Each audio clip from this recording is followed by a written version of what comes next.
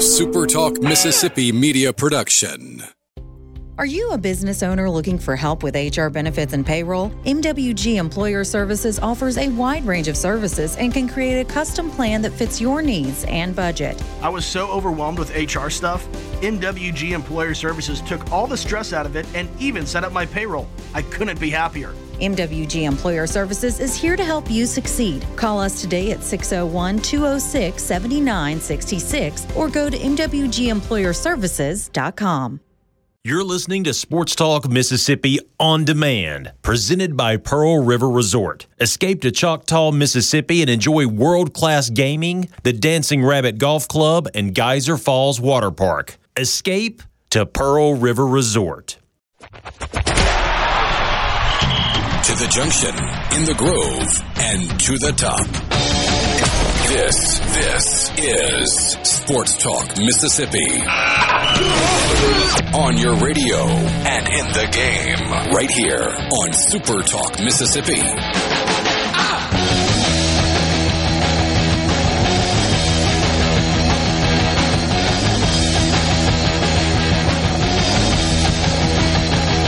Welcome to the start of a new week. Welcome to National Championship Monday. This is Sports Talk Mississippi, coming to you from the Pearl River Resort Studios. Pearl River Resort is the home of the sports book at the Golden Moon Casino. Looking for a place to watch the National Championship game tonight? That would be the spot. You can get in on the action. You can watch the game on like 139 televisions. You can bet it interactively during the game at those crystal terminals. You can get good food, good drink, the whole deal. They got you covered at the sportsbook at the Golden Moon Casino, part of Pearl River Resort. C-Spire text line is open, 601-879-4395. Give your business the edge with gigabit fiber internet from C-Spire Business, 601-879-4395. C-Spire, customer inspired. I have no idea where we should begin today. Go Washington. Begin there. We got the national championship game tonight. NFL playoffs are set. Mississippi State on the road at South Carolina. Ouch. Ole Miss on the road at Tennessee. Big ouch. James Madison at Southern Miss. Sorry, Kelso. Ouch for Kelso. Yeah, transfer portal news. PGA season underway in Hawaii. That was awesome rewatching the final round of that last night. I know not everybody's cup of tea. I love it. It's nasty here. It's warm and beautiful there. Or we could start with the South Dakota State Jackrabbits, your FCS national champions. By the way, ESPN, what the heck are you doing with your scheduling of that game? Why did you bury that the way you did instead of having it be the lead-in to the Saturday afternoon NFL game? You own the game. It is your property. You own it. Why did you... Why don't you put it on its own on Saturday as a lead-in to the NFL games by itself? You would get more people to watch. Instead, you competed with NFL games. Big-time college football loses to NFL games. You're certainly going to lose the FCS National Championship to NFL games. It's a bad decision from the worldwide leader. Yeah, but suits at ESPN aside, let's just talk a little bit about the Jackrabbits winning their second consecutive national championship. It was on ABC. It was there for you to be consumed. There was a great crowd in Frisco, Texas. It was really cool.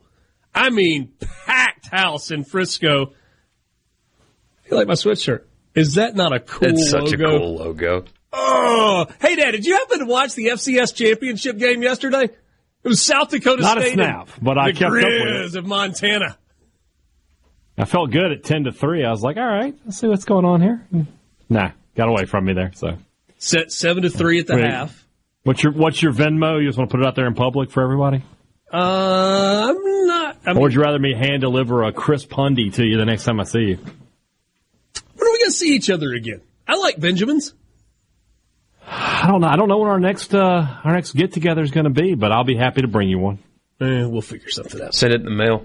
All right. Yeah, that's just what we need. We need a checks in the mail. That's exactly what we need. Oh, good to be with you this afternoon. Do a Visa card. like one of those just one time, which is what I'm going to start buying stuff on DHgate and what's the other app, Temu? But I don't trust them to not steal my stuff, so I'm just going to start buying like those little Visa cards, put $20 on it. I'm going to buy something for $19.50 and use it that way. So this Chinese factory doesn't steal my info. Yeah, there's. I haven't learned enough about them yet. I discovered that Temu was a thing like a week ago, and then I searched for an item yesterday online, and I got all these Temu like ad placement websites. Go figure. Naturally. Dwayne, I cannot tell you how wrong you are. Dwayne on the C Spire text line says, I bet Richard will never wear that hoodie again after today. It will be Obi's. I will have you know that Obi has his own Jackrabbits hoodie. He does not need mine. He will not be getting a hand-me-down. I love this logo. I've worn it before, and I will continue to wear it.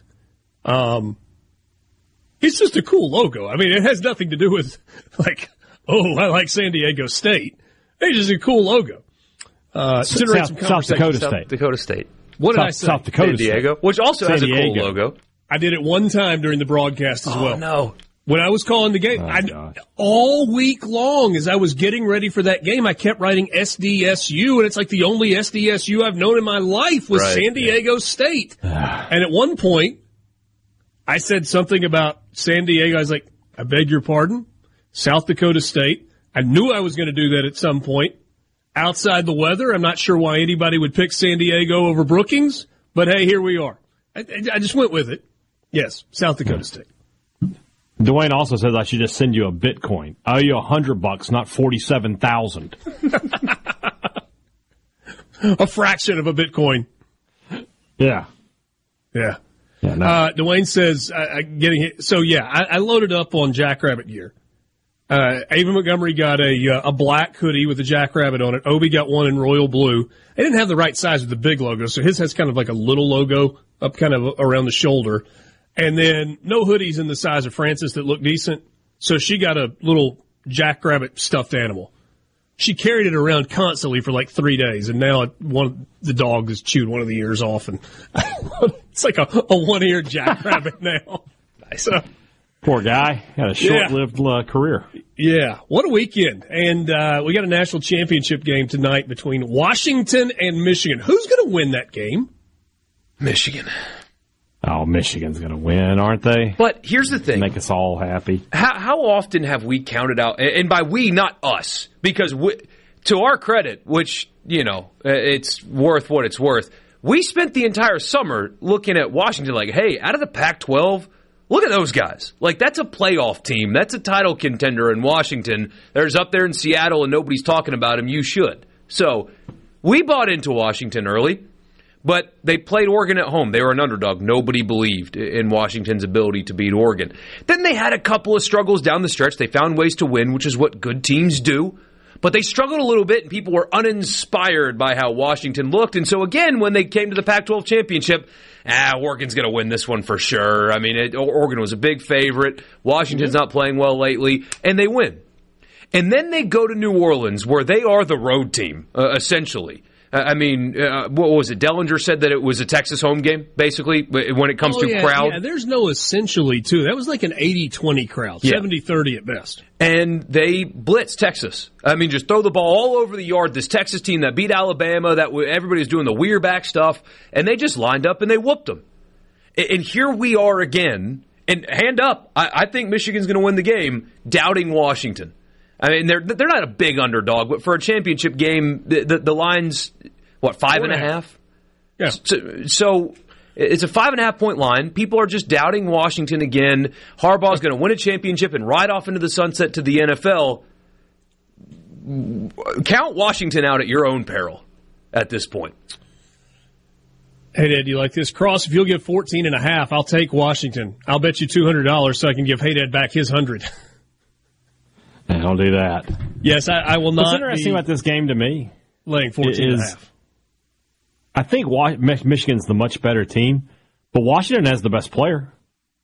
Penix is the best player on the field tonight. He's the guy who can make things happen. So it's a very very interesting game because sometimes having the best player, especially when the best player is a quarterback, I mean, if it's a left tackle, there's only so much he can do. But a quarterback who's the best player on the team can make things happen. And those receivers, Michigan has not played an offense. And yes, I know they played Ohio State. I understand that. But Penix greater than McCord 5 times over. They haven't seen a quarterback with these weapons just yet, has Michigan. They haven't seen this yet.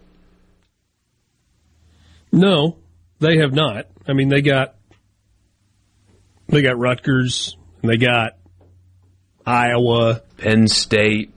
Yeah. Hey, Ed, to your point, I would argue that not only does Washington have the best player on the field, I would argue they have the best 2 players on the field. I would rate Rome Odunze above Blake Corum. I think Blake Corum's really, really good. And that overtime run that he had, I mean, grown man run of the football to give Michigan the touchdown in overtime that ultimately was the game winner against Alabama. Blake Corum's numbers this year have not been nearly as good as they were a year ago. There can be a lot of reasons for that. I keep hearing people talking about J.J. McCarthy as a first-round NFL quarterback, and look, maybe I'm wrong about that. Nah. Meanwhile, Michael Penix has a third-round grade. Please drop into the 3rd round to New Orleans. Drop him to 14. Please. That's all I need. 14. To me, the key is simple tonight.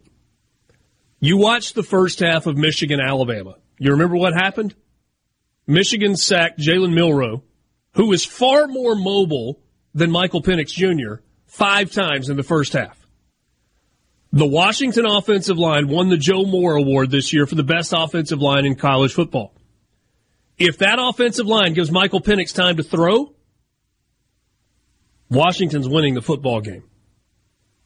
Mark it down. Sports Talk Mississippi. We'll be right back.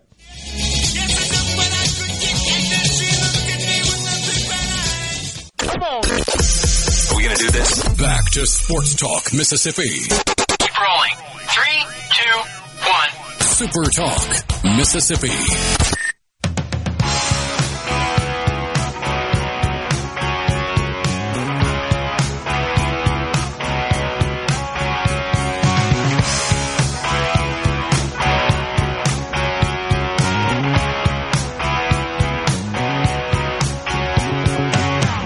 Sports Talk Mississippi with you, streaming at supertalk.fm, SuperTalk TV, and of course on your SuperTalk Mississippi radio stations.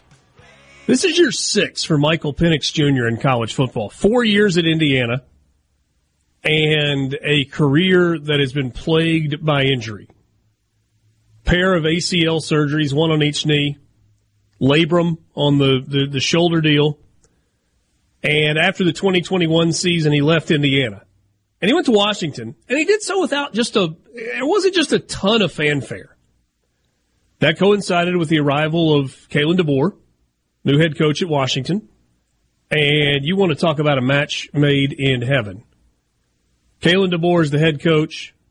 Offensive coordinator, Ryan Grubb, is that right? Or Alex Grubb? What, Ryan Grubb? I'm just making Ryan Grubb. Who, you remember, this past offseason, turned down the opportunity to join Nick Saban as the offensive coordinator at Alabama. I read a really interesting article today. Kalen DeBoer makes $4.5 million, or $4.25 million, something like that, as the head coach at Washington. They bumped Ryan Grubb's salary to $2 million. In terms of a coordinator as a percentage salary of the head coach, it's the biggest in the country. He's just shy of 50% of the amount of money that Kalen DeBoer makes as the head coach. And if you look at Michigan on the other side, Sherrone Moore, the offensive coordinator at Michigan, he makes 18% of what Jim Harbaugh makes as the head coach of the Maize and Blue. But these 2 years at Washington, when I say match made in heaven for Michael Penix, last year he completed 65% of his passes for 4,641 yards with 31 touchdowns and 8 interceptions. This year, 66.7 4,648 yards, 35 touchdowns, 9 interceptions. It's like a carbon copy year over year. With a big game tonight, Michael Penix will go over 5,000 yards for the season. And unlike the NFL, postseason stats in college football count in your final stats. 4,650 yards, 35 touchdowns, and 9 interceptions. And he is incredibly accurate. And people are having the, should we wait until after the postseason to determine who wins the Heisman debate? Oh, stop. I don't like that, frankly. I think that it's a regular season award, and Daniels had a better regular season than Penix. And he wasn't given the opportunity, which is not his fault, to beat up on Texas and throw for 1 billion yards against Texas. So I can't stand that debate. I was reading in The Athletic about how we need to change the way we vote for the Heisman. I completely disagree. I thought they got it right. It's just Penix has shined when the rest of his team has been able to elevate them to the level of the playoff, where Daniels' team couldn't. I might argue that if you're a Heisman voter, your Heisman vote has to be in before the championship games begin. The conference championship games begin. That it is a regular season award. I heard people go, no, if you've played yourself to a conference championship game, you've earned the right for an extra data point. It's making the regular season award. When the regular season ends, all votes have to be turned in, and then we get the postseason. I mean, if you want to do like a Heisman 2.0, you can give a postseason Heisman also. That's what they do in the NFL. But I just, whatever. Doesn't matter. But he's been exceptional. And I'm telling the more people count him out, the more I'm hoping. I've got this like wishful thinking that Washington is going to just end all of this for Michigan. I mean, I've been a hater all season. My hate is going to go through the night tonight, and even after Harbaugh leaves them tomorrow for the NFL. Which, by the way, have you seen the press conferences the last couple of days? He's not even hiding it. I mean, he was even asked and answered a question of, what's your farewell message to the team going to be? Like he did. I thought that was the most well-crafted question of any that he's been asked all season long. Mm-hmm. And he answered it. In the event that this is your last game as the head coach at Michigan, what will your farewell message be to the team? Or what will your final message? I don't know if farewell was the word that was used, or if it was, final message to the team. I thought it was a very well-crafted question that merited an answer, and Harbaugh gave kind of an interesting answer. Not about me, go out and play the best you can, blah, blah, blah. Yeah. Somebody on the text line, I don't think this is what I said a second ago. When we were going to the break, I made reference to the fact that Jalen Milroe was sacked 5 times in the first half by the Michigan defense, and that he is far more mobile than Michael Penix. And somebody said Milroe is not 5 times more agile than Penix. You must be smoking the devil's lettuce. Well, first of all, I don't. Marijuana? I think that's what he's talking about. I said far more mobile. I did not say 5 times more agile. I think you can go back and check the tape on that. Maybe I'm wrong. And yes, Jalen Milroe is more mobile and is more athletic than Michael Penix by an exponent of whatever number you want to assign to it. You want to make it 5, you want to make it 50. It's not even close. Now, Michael Penix moves well in the pocket. He does a nice job avoiding pressure with subtle movement in the pocket. But if you think Michael Penix is more mobile or is a better athlete than Jalen Milroe, perhaps you are the one smoking the devil's lettuce, as you say. Or maybe you just haven't been watching. I don't know. It's not even close. No, it's not. Totally different quarterbacks. Did a former offensive coordinator at Washington try to convince Michael Penix to be a running back? No, of course not. Now, was that the right decision for Jalen Milroe? Penix is not a dual threat quarterback. He's not. You wouldn't describe him as that. But he has mobility. Yeah. This person is arguing with us about that. Like he said, I just think he is equal. No, he's not equal. Did you watch Washington play? Did you watch Alabama play this year? At all? Jalen Milroe was arguably the best athlete on the field in every game that Alabama played this year. I'm not saying he was, arguably though. But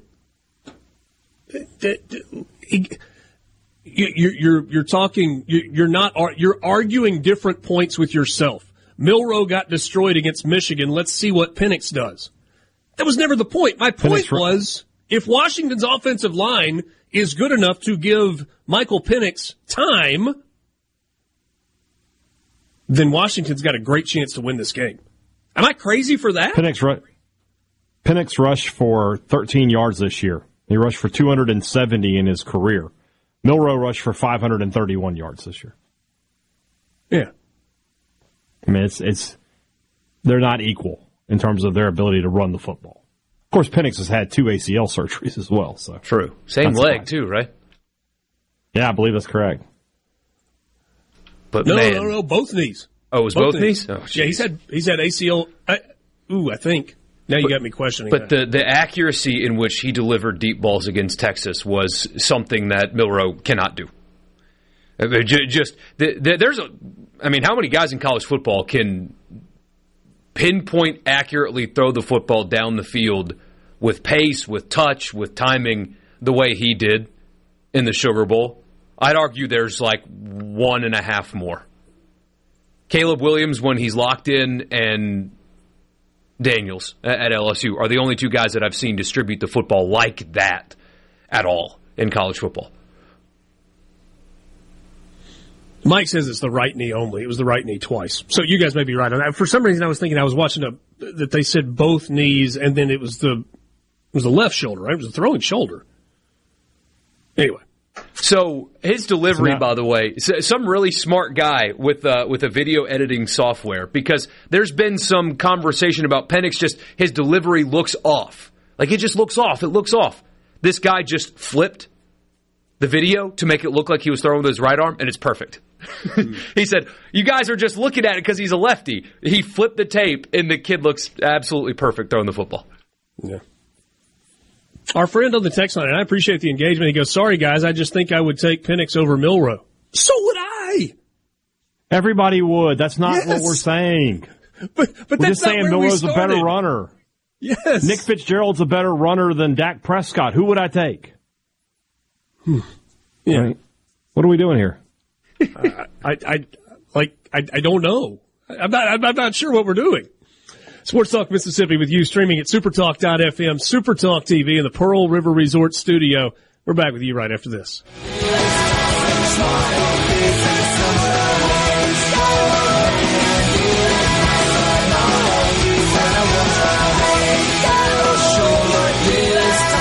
Smile fades in the summer.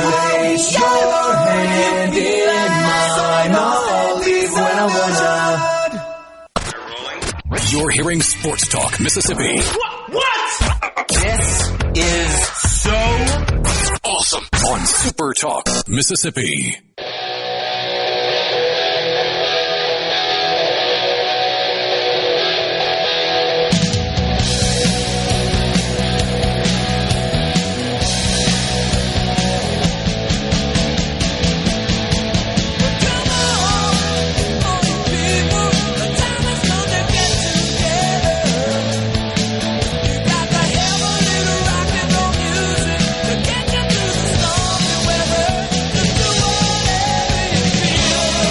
Sports Talk Mississippi with you. Hope you had a great weekend. Glad to be with you on this Monday alongside Brian Haydad and Michael Borky. I'm Richard Cross.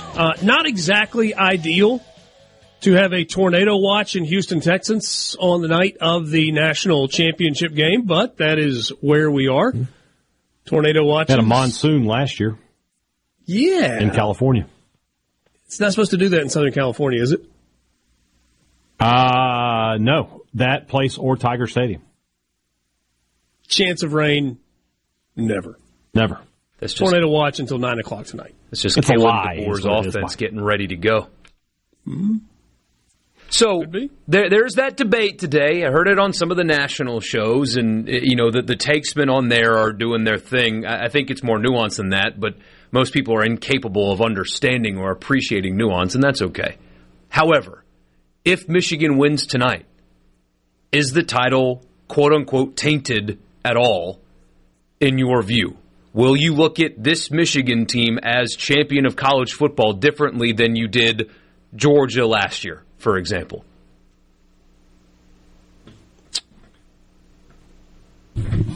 Probably not. I mean, if they win the game tonight and they are handed a trophy when it's all said and done, then they're the national champions. Like, I saw it with my own eyes. They were better than everybody else. Could they be stripped of the title? Sure. I still saw them win it on the field. Kind of like Memphis in the Final Four and playing in the championship game against Kansas. They had to take the Final Four banner down at FedEx Forum. But I'm pretty sure it happened. Like, I remember watching Memphis miss those free throws down the stretch against Kansas that opened the door for Kansas to come back and win the game. I mean, do I think an asterisk needs to be assigned to Michigan's name if they win this? No. Will I always remember that Michigan was a bunch of cheating bleeps? Sure. But they still won it. And if I'm a Michigan fan, I sure don't care. Well, yeah. That's basically the conclusion that I've come to. I mean, after they got caught, so they had no sign stealing whatsoever. They had no advantage because there was a clear heads up where they beat an undefeated Ohio State. They beat Alabama, and then they would have beaten an undefeated Washington. After the advantage that, however great or small the advantage was taken away from them, they were good enough to win those 3 games in a row. That's your national champion. But I won't respect it the way I respected Georgia. If Michigan wins tomorrow, I'm not going to have nice things to say about Michigan football. I'm not going to respect them the way, I mean, even the goofiness that was Georgia players, y'all thought we were going 7-5. Well, nobody did, you clowns, but good on Kirby Smart for getting you to think that people thought that you were going to go 7-5 last year. I won't feel good about Michigan. I won't respect them at all. They don't deserve it. They don't deserve anybody's respect or admiration. ESPN is going to run puff pieces about them leading up to the game, and I'm going to roll my eyes watching it. They're going to talk about adversity after the game, and guys are going to be crying, oh, we've been through so much, and it's all your fault that you've been through it. I don't want to hear it. And Harbaugh's leaving, and you guys are going to take a step back, and I'm going to enjoy that very, very much. If Washington wins, it's going to be the opposite. Heck of a run, great team, fascinating story being the last year of the Pac-12, getting a national champion. Penix is great. DeBoer's the next rising star in college football. Glowing things to say about Washington. Nothing but respect. I will continue to be a hater if Michigan wins, but I will also acknowledge the fact that they are the deserved national champion because of who they beat to get to this point. Brad and Jackson, what happened to winners never cheat and cheaters never win? Brad, that statement is erroneous. Erroneous. Yeah, winners cheat all the time. Yes. Literally all the time, winners cheat. Tom Brady. In all facets of life, not just in sports. Yeah. And then the other side of that, cheaters never win. Well, Exhibit A is going to be the Michigan Wolverines. And Tom Brady. Wait, hold on. Where did Tom Brady go to? Oh, that's right. He went to Michigan. Interesting. And then, the Exhibit B, the Houston Astros. Yeah. Are we really sure the sign stealing is really over? If Ohio State and Alabama and now Washington were not prepared to have their signs compromised, that's their fault at this point. That's absolutely their fault at this point. You guys are making me proud. You're starting to sound like some Buckeye fans, says Buckeye Steve. Borky will hate that. Hey, I've got family ties and stuff. I don't hate Ohio State. I just think their fans are cockroaches. In the most complimentary way possible. They're just everywhere. They are literally everywhere. They're everywhere, and you can't make them go away. You can't make them go away. I I don't hate them. I just think their fans are like plague rats. I mean, they're just disgusting. Yeah, my sister-in-law is a Buckeye. She grew up in Columbus, Ohio. Did not go to school there. She actually went to school at BYU. Not a Mormon. Played softball there. But she texted me last night. She's like, hey, are the Buckeyes really going to get Quinshon Judkins? It's like, I don't know. Maybe. Good luck. Now, if they do, and Henderson doesn't leave... That's a pretty good 1-2 punch in the backfield. Paired with Howard and... Split veer. Seriously, just call up Ken Niumatalolo. He just got hired, by UCLA? Just say, hey, Ken. Call up Herman Boone. He runs 6 plays. I need an offensive coordinator. Come on up to Columbus. Tell me how that worked. I don't know, though. Niumatalolo, I mean, it's all packed in tight. You need to give those guys space. Yeah, true. Spread it out. And you got weapons enough that people are going to have to respect that on the outside, too. I mean, that could be pretty good. Even Ryan Day couldn't screw up that backfield. No, let's not go crazy. Although... Yeah, he'll find a way. C.J. Stroud's making Ryan Day look better and better every day. I mean, there was that narrative about Ohio State quarterbacks in the NFL. Ryan Day shows up, he sends a rookie to the NFL, and boom, look at him.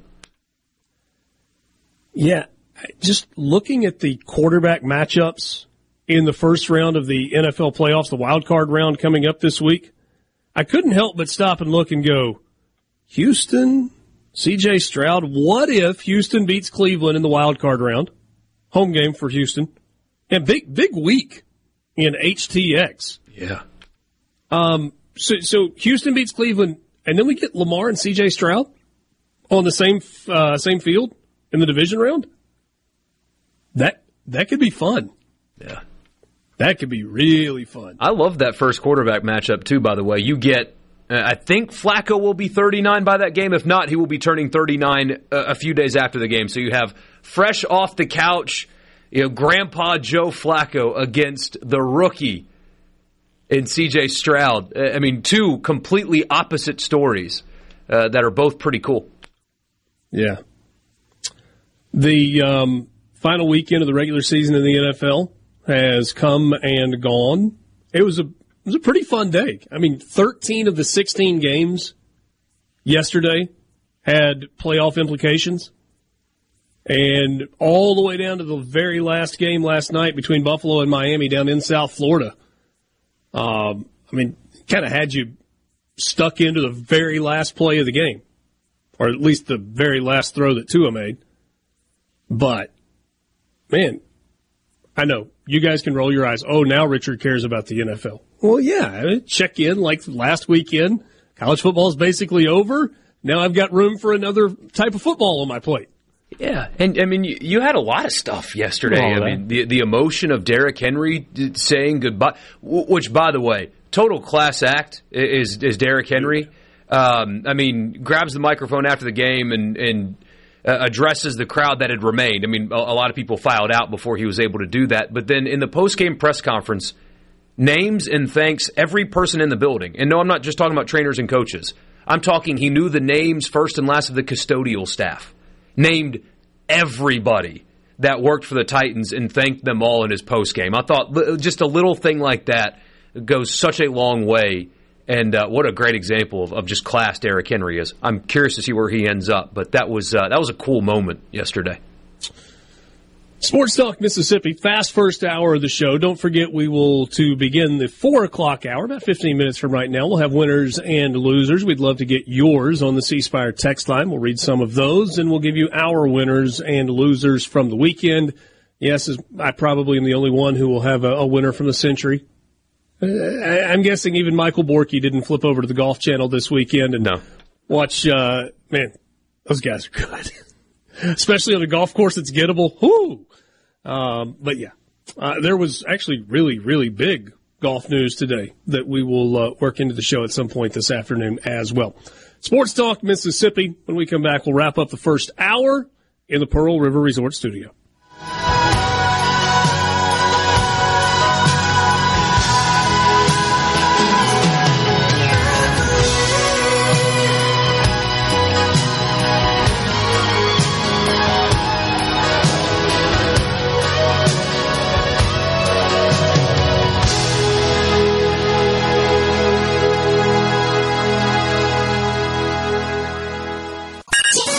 this out.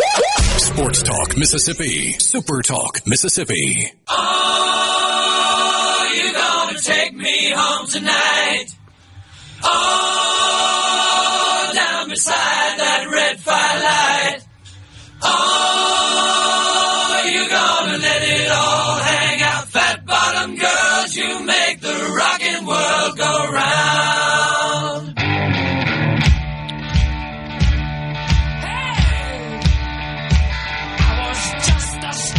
Welcome back, Sports Talk Mississippi with you. The 2024 College Football Hall of Fame class has been announced.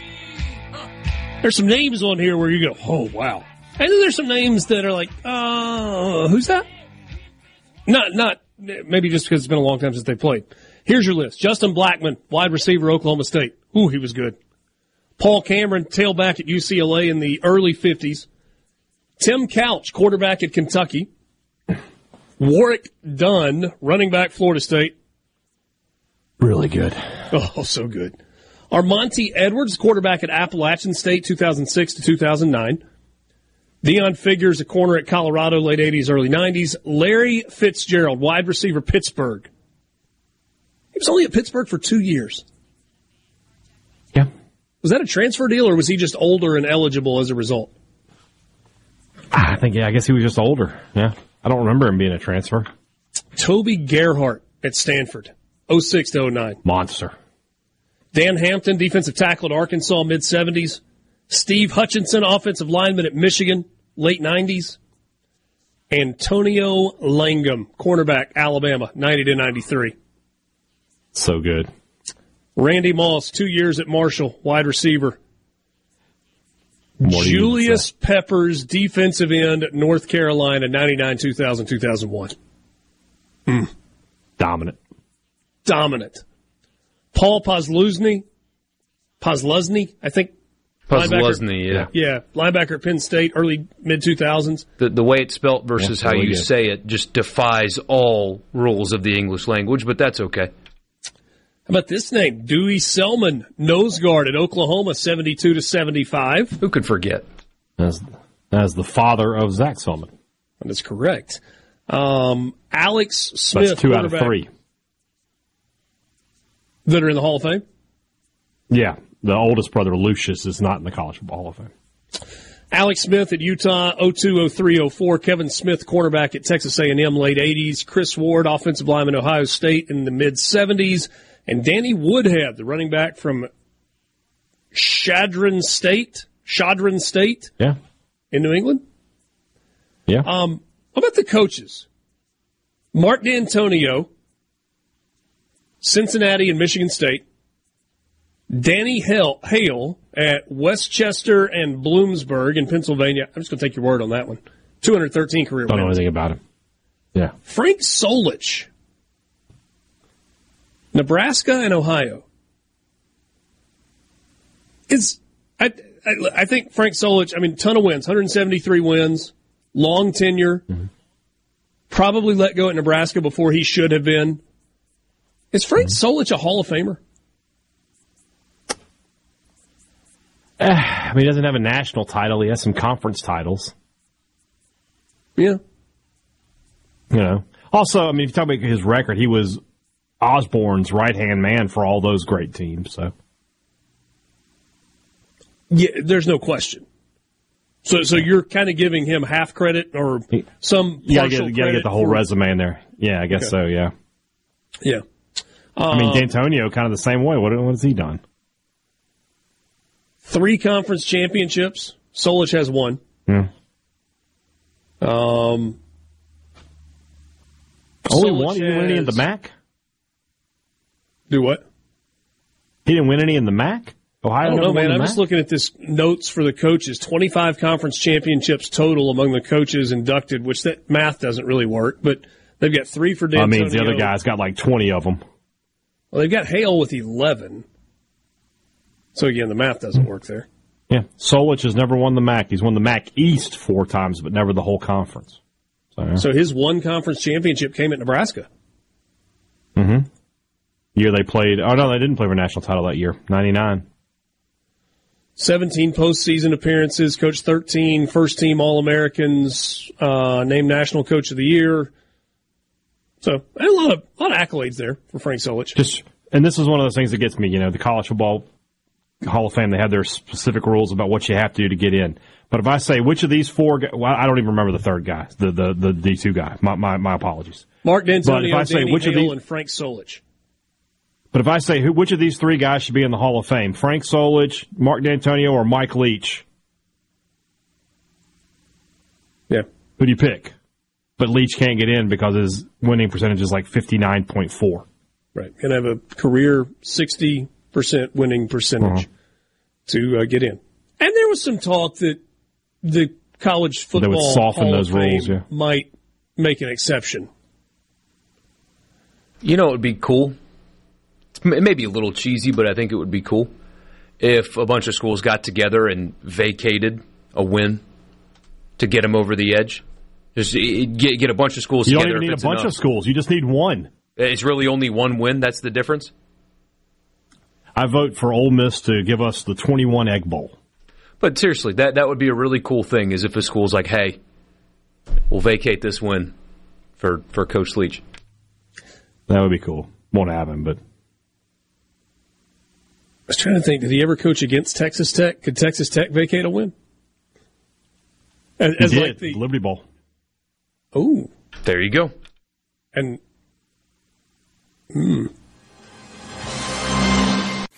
From the flatlands of Mississippi. Sports Talk Mississippi. Every minute worth waiting for. Super Talk Mississippi.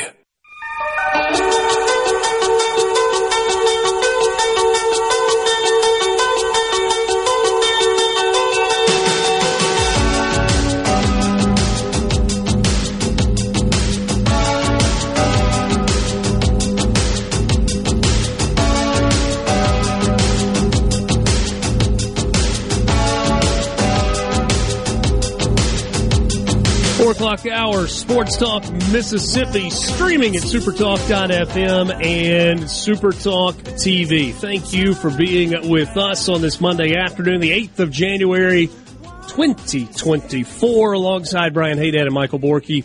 I'm Richard Cross. We're coming to you from the Pearl River Resort Studio. Pearl River Resort is the home of the Dancing Rabbit Golf Club. Kind of yucky outside today. Not sure that today is the day to be on the golf course, but those days are coming so very soon. You can book your tee time in advance. The good weather. DancingRabbitGolf.com. Give them a call and plan your trip today. Dancing Rabbit Golf, part of Pearl River Resort. C-Spire text line open 601-879-4395. C-Spire, customer inspired. I do need to correct something that I said a moment ago when we were talking about Chadron State. And I said Chadron State in New England. Nope. Mark in Gulfport pointed out to me, he said Chadron State, Nebraska, Richard. New England is not a state. Thank you. Thank you for that. I appreciate it. I think I was referring to it as in like a region of the country because somebody, it had parentheses, NE. I was thinking about that. Yeah, you're right. My bad. So there we go.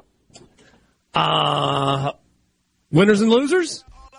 All I do is win, no matter what. I'm a loser, baby. We got winners. We got losers. Americans love a winner and will not tolerate a loser. Winner never win, and a winner never quit. What did you like from the weekend? What did you not like from the weekend? How about C-Spire text line for a winner in my book? Hey, Dad, I'm an Ole Miss fan and an alum. I wouldn't mind vacating a win for Leach, but it would have to be the 08 Cotton Bowl, not the Egg Bowl. Just saying. Yeah. Why we gotta hate on Houston Dale Nutt? Well, I mean, he's lost so much. I mean, what difference would one more make? Hey, Dad, start us off with a winner. Jameis Winston. Famous Jameis. I've been seeing the text line talking about it a lot. Let me tell you something right now. Your rival is your rival for a reason, all right? Treat them like the garbage they are. And if the Falcons don't like it, well, they can whine about it. I'm sure Arthur Smith will be really excited in his next, meeting at FedEx when he's a shift supervisor at the Germantown location next week, because that's the only job his dad can get him now. I have no problems with what Jameis Winston did. Great teammate. Every one of the Saints has taken to Twitter and said, "This is why we love him. This is why he's great." I think he's come full circle. I don't know that he'll ever be a great NFL starting quarterback, but he is a great teammate. He did the right thing, and we'll get to the loser portion of that when you come back around to me. Michael Bork, you give me a winner? The Detroit Lions. And just the organization in general, those fans have been beaten down time after time, and Detroit has obviously had its struggles just as a city for quite some time. Can I interject? Do you know how many times they've had to give up their Thanksgiving to watch a loss? I know. Carry on. And they show up every single week. Do they show up? And finally, they have been rewarded with the playoffs and a really, really, really good team. And it's going to be kind of a weird environment with Matt Stafford making his return as well. A guy that played there for a long time and played really, really well and did right by the city. So it's not like there's going to be an atmosphere of violence when Matt Stafford's on the other side. But I love when fan bases that have been so beaten down for so long stick with it and get rewarded like this. I just hope that they get a playoff win on top of all of the waiting that they've done for years. I'm going to drop another one in from the C-Spire text line simply because I don't want to forget and see this one scroll down. Russ in Tupelo says, winner Raisin Bran. Feel free to see message board geniuses on Twitter for an explanation if you would like to do so. Borky was correct. What a great username. Obi-Wan Jabroni. That's a great username. I still think it's you, though.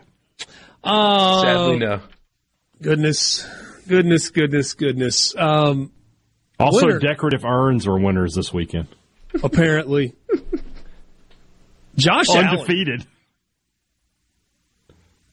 Well, yeah, that urn was defeated. Ultimately, yeah, but it took outside interference. It did. It wasn't, in the 101 matchup, it won.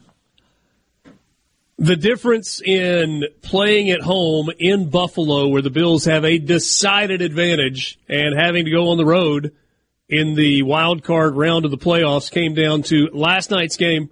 And by the way, on the road would have been back to the exact same place they were.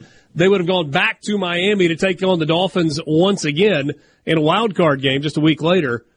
But Josh Allen, after a really poor first half of football, he just wasn't good. Had a fumble, had a couple of interceptions. I guess one of the interceptions was in the third quarter, I think. His early touchdown pass was batted into the air, and if not for a ridiculously acrobatic toe tap catch in the back of the end zone, it wouldn't have been. And after the punt return for a touchdown for Buffalo, Josh Allen, he looked like the quarterback that belonged in a big situation. He's the one. Might want to change our pick. If you're thinking Washington, Blake Corum just striding into NRG Stadium with a belt buckle the size of Brian Haydad's head and a 10-gallon cowboy hat. That man is coming to work tonight for Michigan. I digress. I was already picking Michigan. I know you were. But Josh Allen, big moment, and was a winner, literally and figuratively, last night. Any other winners? I got one more for you. I'll throw out. I want to be careful here. Pat McAfee, winner. You're familiar with the song "I Fought the Law and the Law Won"? Well, Pat McAfee kind of fought the law and he won. Went off by name on upper-level management at ESPN on his Friday show. It took Twitter by storm. And then a day later, 2 days later, I guess it was Indianapolis. Indianapolis was Saturday night, weren't they, the Colts game? Yeah, it was Saturday night. A day later, he and his entire crew from the Pat McAfee show are on the field in a suite, and the number 2 person at ESPN is there, and they're all smiling and taking a picture. And then you have McAfee hosting his show on site at the national championship game today and doubles down on his comments. And now after Reese Davis introduces College Game Day from the national championship, the first voice you hear is Pat McAfee's with belt buckle and cowboy hat firmly in place. That guy has got major stroke right now at ESPN and anywhere he goes. Mm-hmm. Like him or not, he is on top with all the leverage. Any other winners? Got losers. Oh, do we? Go ahead, Borky. Just take us right into the break. Hey, Dad can start because he teased it already, and I'm going to piggyback off of it. Dennis Allen. First off, why he's not fired right now, I don't know. I guess the Saints are just happy moving along, going 9-8 and missing the playoffs again next season. Your team respects you so little that they were just like, nah, dog. We're gonna call whatever play we want to call, and they did, and I think that's the right call. But if that's the case, you handle that in the locker room, all right? Hey, that's not what we call. That's not how we do business. You don't get out there and throw those guys under the bus and apologize to the coach of your rival for taking another score there. I'm just going to tell you right now, Jeff Levy ever apologizes for running the score up on Ole Miss, fire him. I don't care what his record is. I don't care if he's 12-0 after that game. They're your rival. You've got to beat them as badly as you can. Your fans were loving it. You had a chance to get some cred. If he had come out there and been like, you know what? If they didn't like it, maybe they should have stopped it. Maybe, but that's not my job to stop scoring. My job is to put points on the board. Everybody would have been like, yeah, great. Way to go, Dennis. Instead, you do that, and everybody's like, just end the misery. I wish he was fired today. Unfortunately, he's not. I think they're all losers. I think that the team, specifically Jameis, is a loser for defying his head coach. And I think the head coach is a loser for having a team that so blatantly and carelessly defies your play call and order. Everybody involved is bad. And only the Saints can screw up a dominating win over the Falcons to end the season. Only they can screw that up. But having so little control over your team that they laugh in your face, essentially, while they do this, that's a loser. But also, you're a professional. Do what your coach tells you to do. We'll be back. Sports Talk Mississippi. Talk Mississippi continues.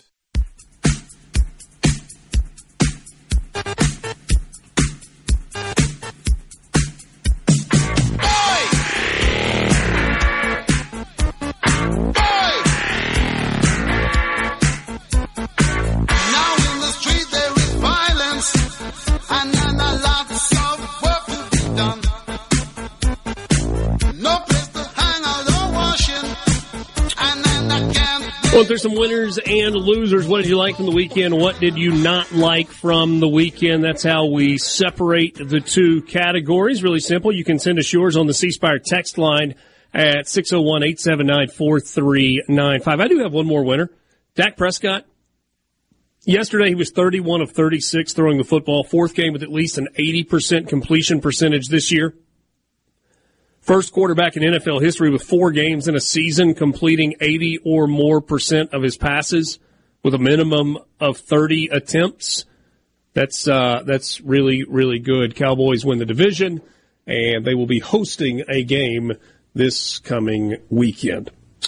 Did you two need more time on your Saints losers, or did you cover it? No, we're good. That's the gist of it. I mean, it's all bad. It is all bad. I mean, all bad. Yeah.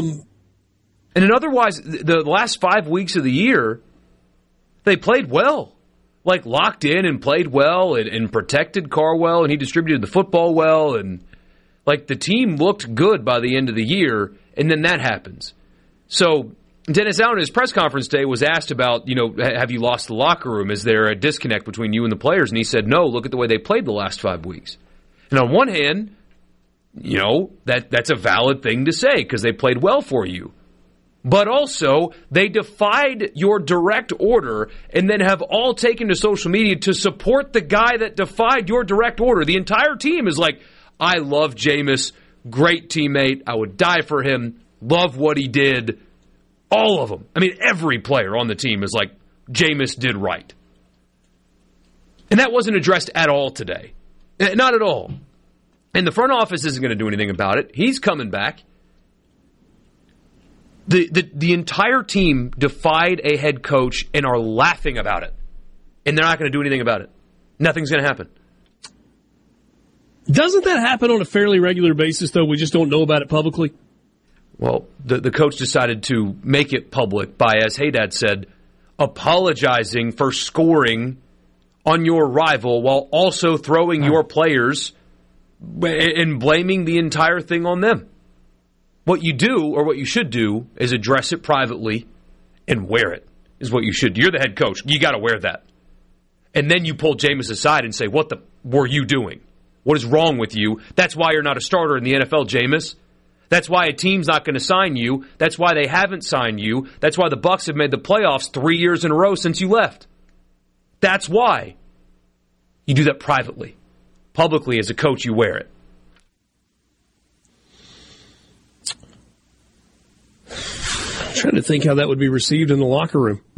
Because I get the impression, based on the reaction that you guys were talking about, Saints players think a whole lot more of Jameis Winston than they do of their head coach. Right, but that's why you pull him aside. Yeah, but privately. If he says that, does he then lead a mutiny in the locker room of Dennis Allen? Well, Jameis is gone anyway. That was his last game. He's a free agent. Now, I guess they could, in theory, bring him back, but it doesn't seem likely. Let's jump to the C Spire text line, 601-879-4395. Can you really do anything to professional athletes? I mean, you can find them. You can bench them. So let's see here. Let's get some of your winners and losers. Loser, NFL making people get Peacock to watch one of the best matchups this weekend. Hashtag say no to Peacock.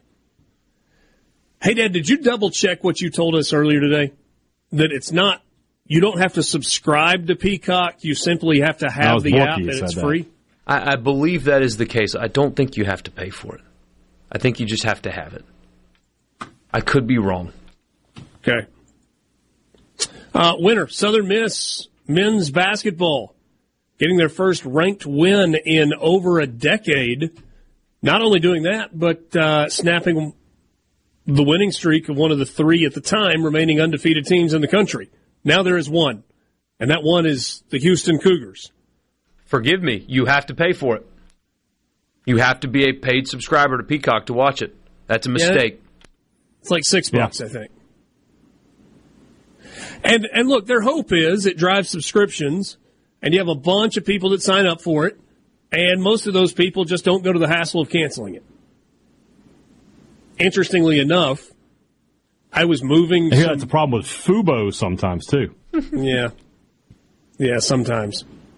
No, I was moving a bunch of stuff. Like, we got a new checking account, and so I was moving auto drafts and was going through a bank statement, making sure of it, and I canceled Peacock, I canceled Paramount Plus, canceled Hulu because I guess that was like the Disney package was in there and just got Disney Plus as a standalone. How are you going to watch your beloved Cannons? Boom, go the Cannons. Are they good this year? I think they're second in the league. Oh, good. Glad to hear it. Maybe third. I'm not sure. My beloved Cannons. Also, the same person said Southern Miss winner for Tate Rodemaker. Good weekend for Southern Miss Athletics. That's a good pickup. It just feels like that's a good pickup, right? Now they've got to do something. They got to find a way to keep Frank Gore another year. He's got another year if he wants it. They got to find a way. And here's the thing that this creates. There's no more excuses. I mean, the quarterback position, I know there's been injuries and stuff, but there's also been some misevaluations. If this guy flops, then you kind of feel like the story's been written. Yeah. It's year 4. I mean, in year 4, you're either winning or you're getting fired. Nobody's getting a 5th year after back-to-back losing seasons in year 3, year 4. But it is a good pickup. Sorry to be the downer. It's just that's a really good pickup. That's how you can use the portal to your advantage. So that Southern Miss fan that every time Ole Miss or State gets a commitment, he comes in here mad because they bought a player. Well, buddy, you are now getting a Power 5 quarterback. So you played the game too. I promise you Florida State would like to have him still on their roster. I know he's not going to start there. It's a little bit different. But I promise you they don't want to see that depth piece go. But they do now because of you. They would like to have had him against Georgia. Jeez. Winner, Ole Miss. Loser, Judkins. Okay. But a little more nuance than that. Yeah. That's a story that's got layers. Loser, Bass Pro Fish Tanks. Adam and Baldwin. Loser, the guy skinny dipping at Bass Pro. I hope for his sake he doesn't live in a small town. Because if he lives in a big city... Small is an interesting word. Hey, I make the off-color jokes around here, buddy. But if he lives in a big metropolitan area, he can hide, right? He can just kind of become another face in the crowd. If he lives in a small town, he will be stared at every single day as the guy. Oh, he got stared at, that's for sure. He will always be that guy, and he will never overcome that in his small town. Ever. Ever. Move to a big city if you live in a small town. Where does Steve Bartman live? He's still that guy. When you become that guy, it's not escapable. At least this guy didn't cost Alabama a championship, though. He just embarrassed himself and his family. And himself. Oh, man. In many different ways. It's on fire.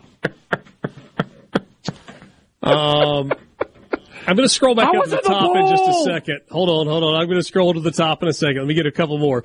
Winners, Tennessee basketball and the Detroit Lions. Yeah, both in big ways. Winner, Chris Jones. That sack yesterday netted him $1.25 million in bonus money. Congrats. That is very good stuff. Very good stuff. Y'all leave. What's the guy's name? Do we have a name?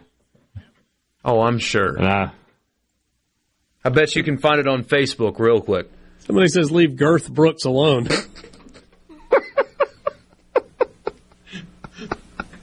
Oh, man, these are quality.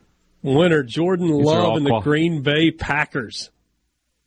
That's good, yeah. But he said it's the new ice water challenge.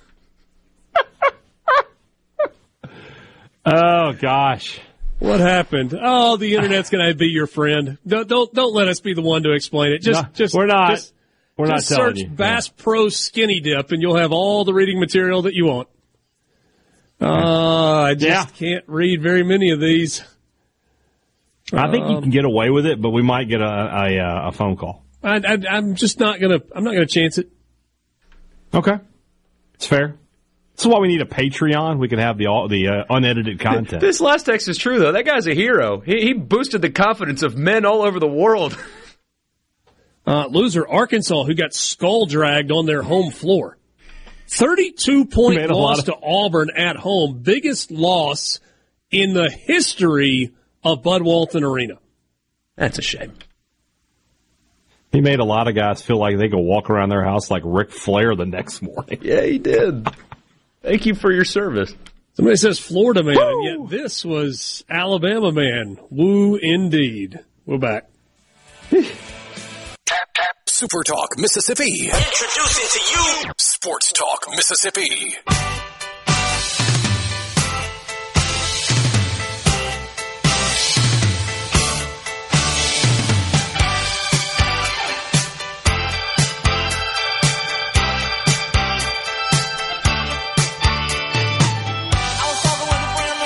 Welcome back. Sports Talk Mississippi with you. Thanks, as always, for participating in Winners and Losers. Sports Talk Mississippi brought to you in part by Genteel Apparel.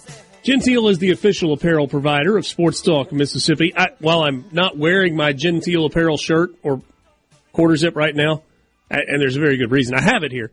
I actually wore it to the studio, so I'll hold it up. My Genteel quarter zip went with the light green today. Got the SuperTalk logo on there. There it is, somewhere in there. It's a great one. Yeah, big fan. It felt like a momentous day to wear the Jackrabbits sweatshirt. Yeah. I tell you what, wearing this sweatshirt makes me feel like $100. Makes me feel like That's not a great value. You feel like you should want to feel like you're more. Well, you know. Yeah. For example, this maroon and white Genteel polo I'm wearing makes me feel like $1 million. Yeah. I mean, we probably didn't need to wager that much. $1 million? Yeah. No, I wouldn't have wagered that. I mean, we could have done it, and then I could have just made fun of you for welching on a bet. Yeah, which I would have, because I don't have $1 million. So we could have set up a payment plan. Yeah, I'm sure we could have. I was listening to a podcast, and then the next time we have like a real serious bet, because that bet, I mean, I didn't know one way or the other, right? I didn't really have a lot of conviction for Montana. I just went along with it because what the heck. But they made this podcast. They made a bet, and the loser had to spend $1,000 right then. Oh, don't call your wife. Don't do it. You get on your laptop and make $1,000 purchase right then. Hold that thought just for a second. You can visit Genteel online at genteelapparel.com. Check out their great collegiate collection apparel. Your favorite school, probably there on the website. genteelapparel.com, the official apparel provider of Sports Talk Mississippi. Hey, carry on. If you had to spend $1,000 right now, let's just say that had been those had been the terms of our bet, and I was like, hey, Dad, you have to spend $1,000. Go. Mm-hmm. What would the purchase have been? Probably buy a grill. Buy a really nice grill. How angry or not angry would Mrs. Haydad be when you got home and very you told angry? Her, so there's good news and there's bad news. The bad news is I lost a bet and it cost me $1,000. The good news is it's actually two-pronged, so stay with me. I didn't actually have to give $1,000 to somebody else. And do you know how good I'm going to be able to cook for you now? Yeah. There you go. And they did it the way they did on that. Like, you couldn't even buy anything. They set it up where you couldn't even buy anything worthwhile. Like, I think they made the guy buy like some Buddha statue to put in the front of his house or something. It was rough. Oh, so you don't just get to spend $1,000. You have to buy $1,000. No, you just get to spend it. Yeah, it was like, I mean, not that the winner of the bet got to. Yeah. The winner of the bet basically got to pick. Oh, I get to pick what you spend $1,000 on. Yeah. But I get the feeling the Grove Collective will be getting a little sum from me in my name. Oh, that would be something there. You got to put $1,000 donation to the other team's NIL in your name. It's got to be in your name. Don't think I wouldn't have Charlie Cross or Charlie Winfield tweet, want to thank Richard Cross for his generous donation. Mm-hmm. That would be the first order of business. I tell you what I'll do, hey, Dad. Uh-huh. I'll give you a chance to win your money back. If it's good it's not going to, I'll just give you $100. No. Not that big a deal. No. I mean, I could just make the donation in your honor. So I'm up $100. Mm-hmm. I'll give you a double or nothing opportunity on the national championship game tonight using the Vegas point spread. And I'll take whichever side you don't want. Whichever side you don't want, I'll take the other. I don't have a good enough feel for it, so no. It's not the content machine we needed it to be. I didn't need you turning down. I understand that, but I'm just not. I didn't have a good feel for the last one either. I'm just not. No. All right. I tried. Let's talk some basketball. Mississippi State at South Carolina. We'll just start with them since they were the earlier tip-off. Do we have to? Yeah. Aside from Southern Miss, which again, shout out to Southern Miss, really cool win in Hattiesburg. But, absolutely, we've got to. But the other two, do we have to? State was down 2 at the half, down 30-28 at the half. And they get outscored by 4 in the second half, 68-62. Had a chance with the ball down 2 or tied at the end. Down 2. Down 2. And there was a turnover there. For Mississippi State, 3 players in double figures. Shaq Moore had 10. Josh Hubbard had 13. And Tolu Smith had 13 points with 4 rebounds. Played 20 minutes in the game. Again, came off the bench. Got in big foul trouble in the second half. Well, what's the story here, Hayden? Well, first off, the thing that was the most surprising is how badly South Carolina beat up Mississippi State on the boards, especially the offensive boards. They had a ton of offensive rebounds, which turned into a ton of second-chance points. Yeah, I mean, that's a crazy stat. 15 offensive rebounds is a lot. There's another game we'll talk about later where the opponent had more. Well, and then I thought, Tolu not starting was surprising. I felt like, first game back, all right, get his feet wet and go from there. But again, coming off the bench, I think that messed with him a little bit. He played well, but it just doesn't feel like it feels like he needs to be starting. And then Hubbard and Tolu are really the only two that State can kind of rely on for offense right now. State really, in this game especially, looked like last year's team plus Josh Hubbard.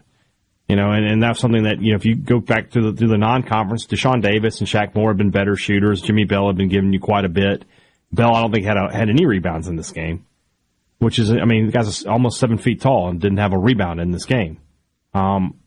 State got pushed around. That was an opportunity to get a quad 1 win.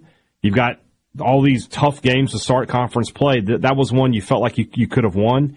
The first 17 minutes of the first half, you're thinking, okay, State's going to win this game going away. And then once South Carolina started hitting some three-pointers, State could never get back on top, and then tried to come from behind the entire second half and just came up short there at the end. So a disappointing loss for sure. Missed opportunity? Is that the best way to classify it? Absolutely it is. Absolutely it is. There's a chance to get a quad 1 road win, and you botched it. And the upcoming schedule it's hard. I mean, I don't want to say favorable, not favorable, whatever. State hosts Tennessee on Wednesday night. Mm-hmm. They host Alabama next Saturday. And then they go to Kentucky next Wednesday. Those are the next 3 for Mississippi State before returning home to host Vanderbilt. It's right. What looked like a stretch where should be able to go 2-2, maybe 3-1 in the first 4 to start the season, has you in a spot where you're like, this could be. You just got to get 1 at this point. Yeah. I mean, they're all quad 1 games, so those are good. That's good news. But you need to be able to win at least one of them. I think your best chance is Alabama Saturday, when students will be back, so it should be a packed house. Alabama has, I think, lost 5. Did they win on Saturday? I didn't see. They did. They did. So they have 5 losses on the year. Closer than thought it would be. They have 5 losses on the year. All of their losses are quad 1. So they've played good teams. They just haven't been able to get over the hump with them. So hopefully that's one State can get. And then, of course, this game, Wednesday night is a big one. State played Tennessee close at home last year. The game in Knoxville was a blowout where Tennessee won. They got to find a way. They got to find a way to get one of these wins. Tennessee number 5 in the net, Alabama number 6 in the net. You want to see State's net skyrocket? Win one of those 2. Win both of those 2. Yeah. Holy cow. I mean, shoot up. In the top 10 probably. As it is, Mississippi State fell not at all. They're still 32. They're at 32. So, we'll see. That's on Wednesday night. We'll obviously talk more about basketball tomorrow and Wednesday as we get toward a couple of pretty big ball games. We'll spend more time on this on the other side of the break, but Ole Miss went on the road and lost as well. Game was competitive for a while. It was 31-25. And that was fairly late in the first half. And then Tennessee hit a 3 right before the buzzer. Yeah, 2 threes with inside of 30 seconds before the half. It was a 3-point game, and then it ended up being a 9-point game. So 40-31 was the halftime deficit. It could have been, to your point, a whole lot closer than that. And then Tennessee just demolished Ole Miss in the second half. Outscored them 50-33 in the second half of the game, en route to a big overall win, 90-64. So Ole Miss starts SEC play 0-1, first loss of the season for the Rebels. Let's talk more about this game, how it unfolded, and what Ole Miss has got to do to get better, and how quickly that has to happen when we come back. Sports Talk Mississippi with you in the Pearl River Resort Studio. All you gotta do is put a drink in my hand. That horrible dog is howling, baby, man. All you gotta do is put a drink in my hand.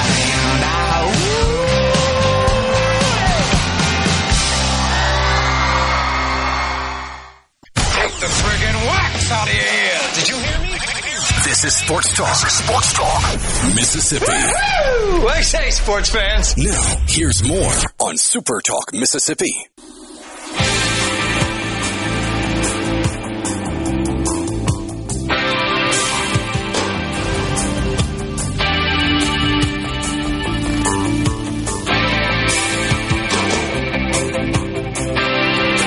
Sports Talk Mississippi with you, streaming at supertalk.fm and SuperTalk TV.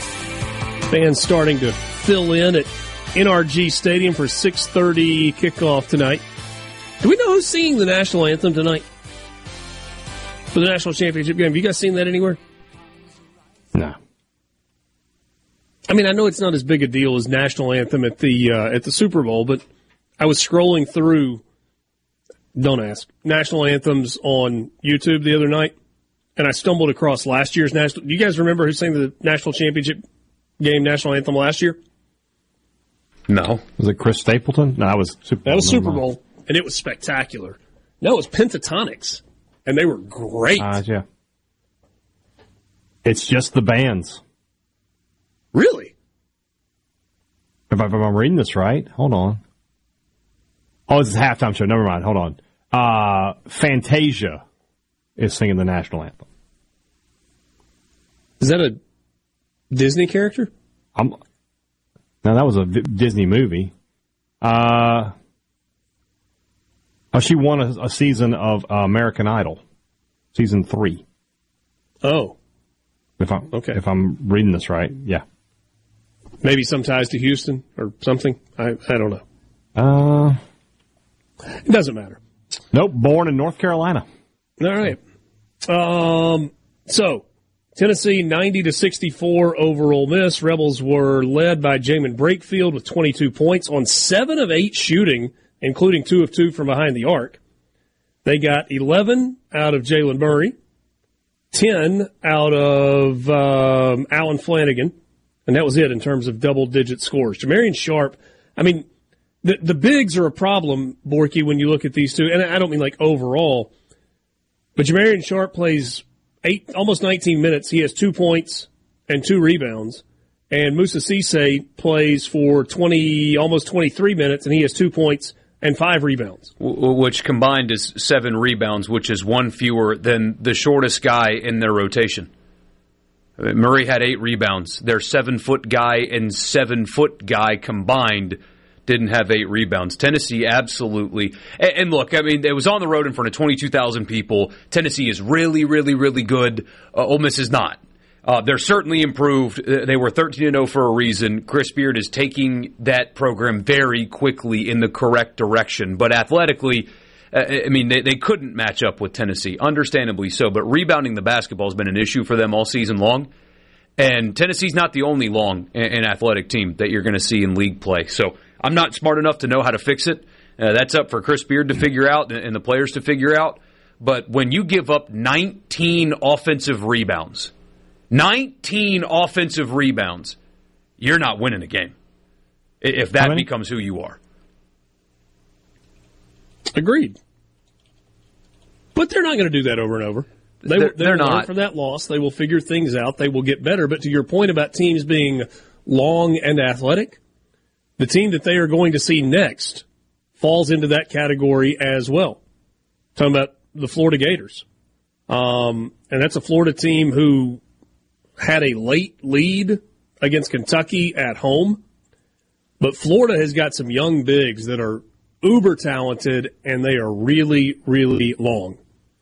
Micah Hanlogton, big, long player. Alex Condon falls into that category. Thomas Houck falls into that category. Florida's got some guys, and they're pretty talented. So, big one coming up. I will be really interested, and we won't get this until Wednesday morning, to see what Vegas thinks about the Ole Miss-Florida game. What the line is on that game, because it'll tell you a lot. Mm-hmm.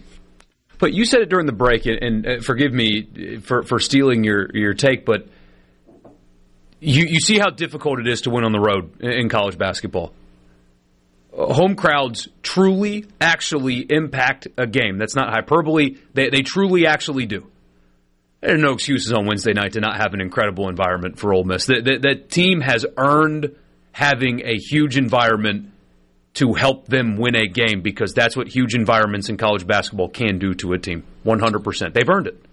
Hey, Dad, I could not see the upper deck, and I was only seeing highlights while I was doing a game, but it looked like South Carolina had a great crowd on Saturday. Was that your impression? It sounded like it, too, yeah. Yeah, you were correct. And when we had our guest on Friday, he talked about it as well, Alan Cole. He said that the fan base has really bought into this team so far. And so, yeah, it was a really good crowd for South Carolina. So South Carolina, big crowd. Florida was packed to the gills against Kentucky. Smaller arena now. Exactech Arena is about 10,000, but it was full. Missouri had, I didn't even look at the final box, but it was nearly full. 14,000 probably. Arkansas packed to the gills to see them lose by 32. Tennessee was packed and raucous. And I haven't looked to see what the crowd was in College Station on Saturday night. I would assume it was pretty good. Vanderbilt's going to be the only one out of that group that was at home on Saturday that didn't have a great crowd. So it was really cool kind of looking across the league and seeing all of the buildings that were full and ready to go. So Ole Miss with Florida up next on Wednesday night for an 8 o'clock tip at the Pavilion. Sports Talk Mississippi, 5 o'clock hour, college football fix coming up next.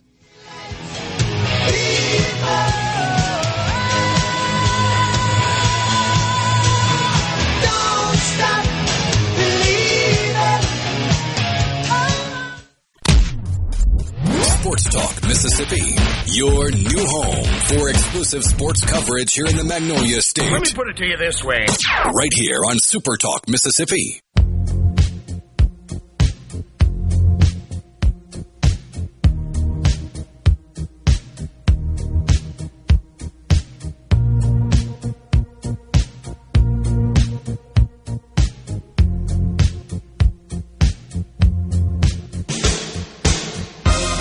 5 o'clock hour, Sports Talk Mississippi with you, streaming at supertalk.fm, Supertalk TV, and on your Supertalk Mississippi radio stations. Thanks for being with us alongside Michael Borky and Brian Haydad. I'm Richard Cross. We're coming to you from the Pearl River Resort Studio. Pearl River Resort, home of the Sportsbook at the Golden Moon Casino. About an hour and a half from kickoff for the national championship game tonight. Still want to get in on the action for that. You still got a little time. Got to get to the Sportsbook at the Golden Moon Casino. And the Golden Moon, part of Pearl River Resort. C-Spire text line is open to you, 601-879-4395. Been telling you about it for a while. Connect and protect. That's getting your kids the device that they want, but making sure that you have the controls that you need to be sure that they are protected online. Parental controls available. You can learn more online at cspire.com. C-Spire, customer inspired. We have a national championship game coming up in about an hour and a half. It's time right now for the College Football Fix.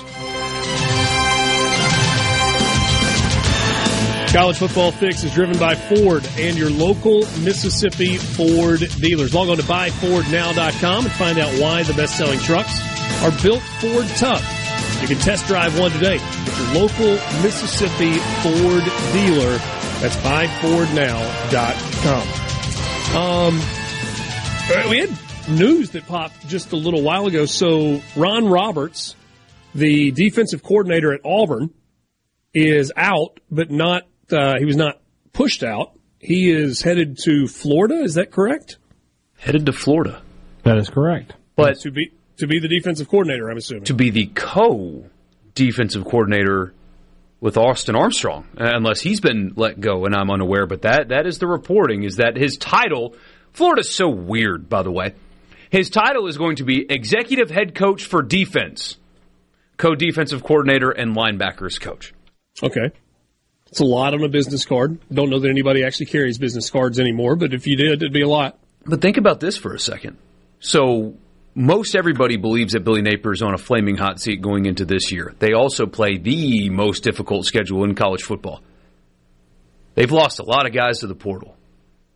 Doesn't look like it's a particularly great situation in Florida, and he got a co-title. He left Auburn for that, where there was no co-title.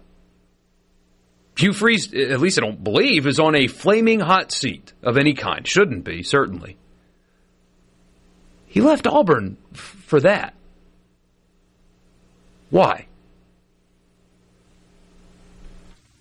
Hey, Dad, I'll leave this up to you because apparently I have an obsession with Hugh Freeze, so I'll just let you talk about it.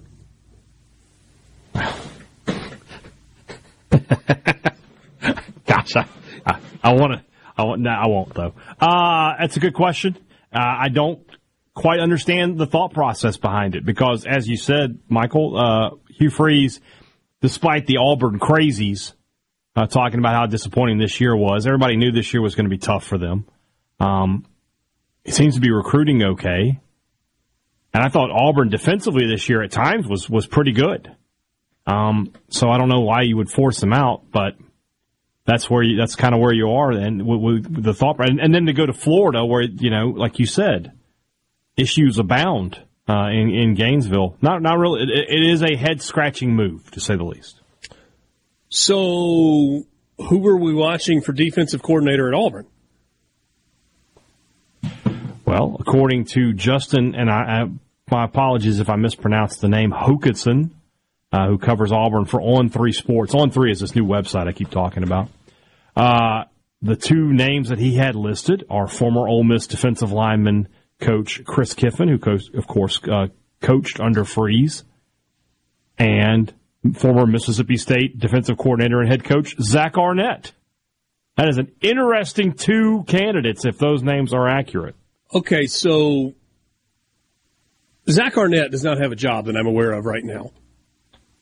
Correct. And so that one would make some sense. Chris Kiffin is an NFL assistant coach, now with the Houston Texans. So he joined first-year head coach D'Amico Ryan's staff. Houston is in the playoffs, which means they can't talk to him immediately. And, oh, by the way, Chris Kiffin decided not to come back to college football, to be on his brother's staff at Ole Miss, but he's going to go back to join the staff of a guy he coached with when he kind of got saddled with some of the NCAA issues while Hugh Freeze skated? And he's currently the linebackers coach for one of the most fun teams in the NFL, the Houston Texans. Yeah. You don't have to recruit your own players. You don't have to worry about the transfer portal. You don't have to worry about renegotiating with your own players, and you never have to call and flirt with a 16-year-old to try to get him to come play for you. Yeah, that's who we're talking about. Ron Roberts, of course, the former head coach at Delta State, was defensive coordinator at Baylor on Dave Aranda's staff. Ole Miss fans remember Ron Roberts coached defense in the Sugar Bowl. Yeah, he did a pretty good job with that group. And did a good job at Auburn this year, honestly. So he left Delta State to be the head coach at Southeastern Louisiana, then became the defensive coordinator in Lafayette for a couple of years, spent 3 seasons at Baylor as defensive coordinator and linebackers coach, and this year was the defensive coordinator at Auburn. And he's now headed to Florida. I wonder if that is a sign that Billy Napier, maybe it was just improving his coaching staff and thinks Ron Roberts is really, really good.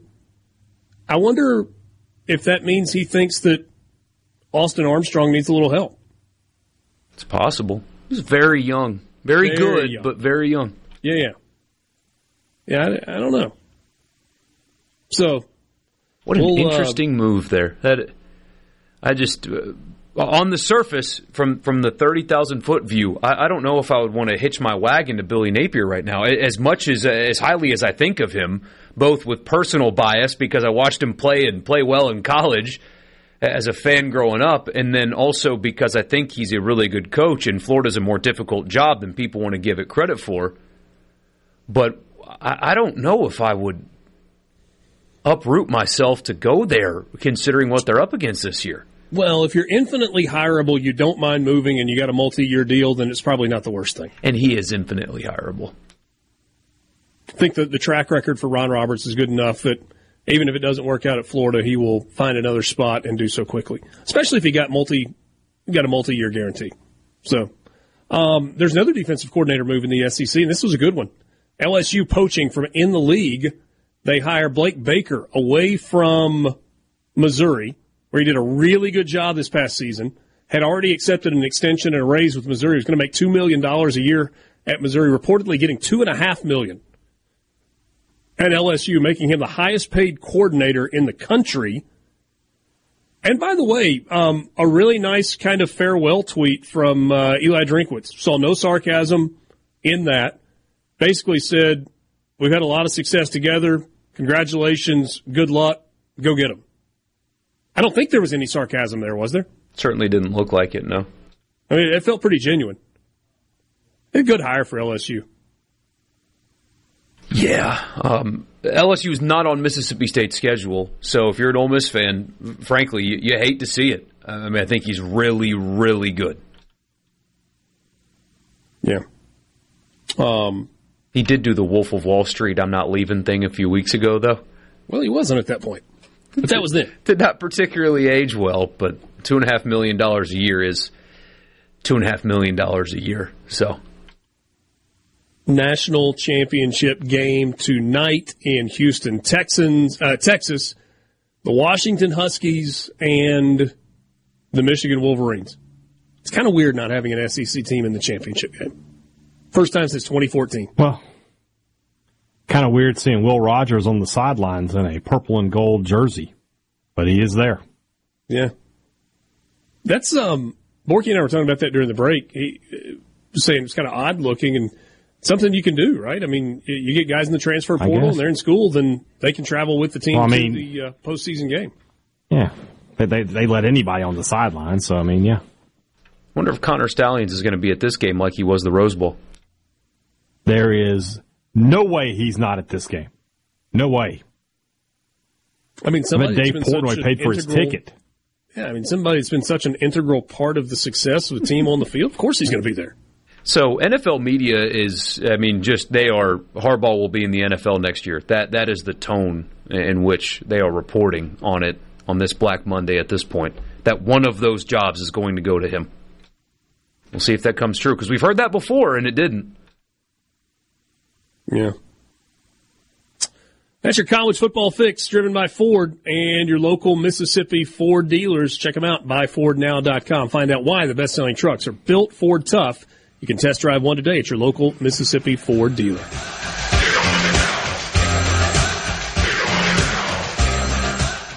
The sports. This is Sports Talk Mississippi. Sounds good. On SuperTalk Mississippi.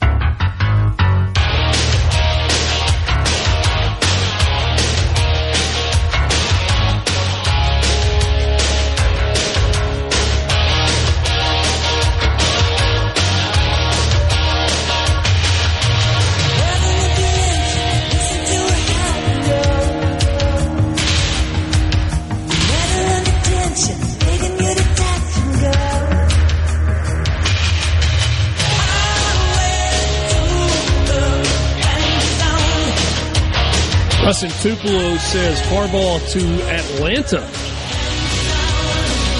There are 5 openings currently in the NFL. The Atlanta Falcons are one of them. They part ways with Arthur Smith after another season without a trip to the playoffs. The Carolina Panthers are open. They also fired the GM today.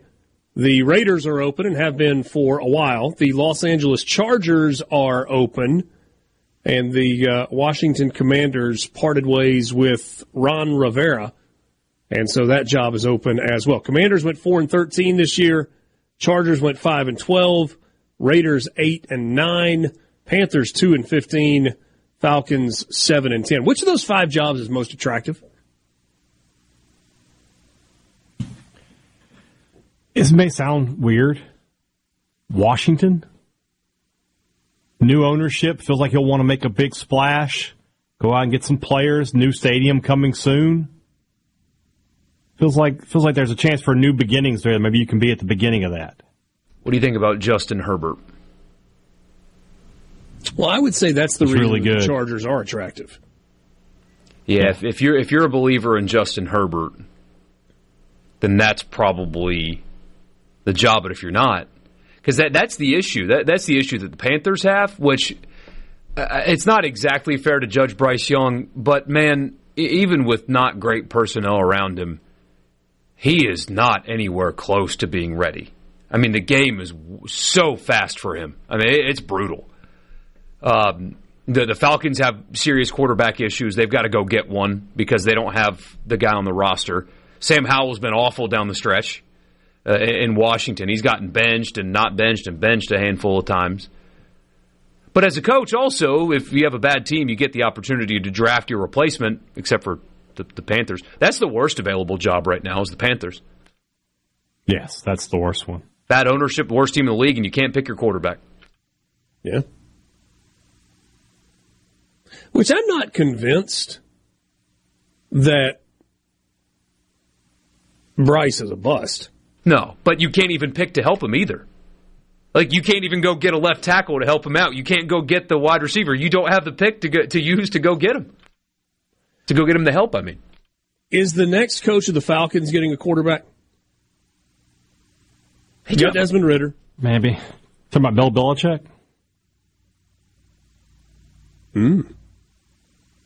You think? I mean, that's what the rumor mill is churning that way. Same thing with the new ownership group in Washington. As long as he's not bringing 2008's Tom Brady with him, I think we'll be okay down there. I think that lesson has been learned. It was definitely Brady. His record is really stinky without Brady. It's bad. Apparently, Washington's enamored with that possibility as well. I mean, the Titans could come open because if Belichick does move on, there's talk that Vrabel would be the replacement for him, which would be a heart play. And I don't know if you should do heart plays in the NFL, but that's what that would be. It's a weird time right now. Yeah. I know the Titans missed the playoffs, but overall, the results of Vrabel with Tennessee, pretty good, right? Pretty good. They haven't gotten quarterback right. And that's really hard to do, of course, but yeah. I mean, you see the difference that one quarterback does for a team. What was Cincinnati? And I know they got the coach right as well, but what was Cincinnati before Burrow, right? They get Burrow, and suddenly they're a contender. I mean, you get one position right, and suddenly you become a contender. I mean, what was Houston pre-C.J. Stroud? Yeah. That roster shouldn't be where it is right now, but you get that one right, and you got a chance. Pretty happy for Tunsil, too. He's played on some awful, awful, awful teams in the NFL, and he's finally on a good one. Yeah. People are finally recognizing the kind of special talent that he is because people are actually watching the team that he plays for. Very different atmosphere, but that's going to be two really good atmospheres in the same building in the course of 6 days. Houston with the home playoff game. Yeah. And national championship tonight. That's it's pretty good short stretch for NRG Stadium. Really, really cool. So we say that the Panthers is the least attractive. Gotta be. Easily. The Raiders have got some pieces, don't they? Sounds like they might promote from within as well. That, Pierce may get that job? I mean, I know the players don't control everything, but if you go away from him, you're really going to have to make sure that you can sell the new guy to them because they think that, and they played really well after McDaniels got fired too. Played really well. Yeah, and you've got some of their star players lobbying for not only Antonio Pierce to get the head job, but for Champ Kelly to remain as the general manager, who's kind of been in that role. Sorry to interrupt. We have a roof leak, a very small one at NRG Stadium right now. Water is dripping from the roof and hitting the sideline there. I saw my handsome young son, Ben Portnoy, reporting that. You know, the good news is it doesn't really matter. You can still play a football game with the rain. Yeah. It's not like it's hardwood. Insert your jokes here. I'll just, ha, ha, ha. They were funny. Thank you, Tad Smith Coliseum. I have a feeling that NRG Stadium cost a little bit more to build than Tad Smith Coliseum. We take inflation into account. Yeah, I mean, what are we talking about here? Yeah. Weather bad in Houston. It has been. They got a tornado watch that is in effect until 9 o'clock tonight. We've seen that before. Live event affected by. Bet this wouldn't happen at the Rose Bowl. You are making me go to weather.com to see what the weather is in Pasadena, California, right now. You know it's good. It feels like there's a good chance, doesn't it? It's 58 and 0% precipitation. I'm looking at 60 currently.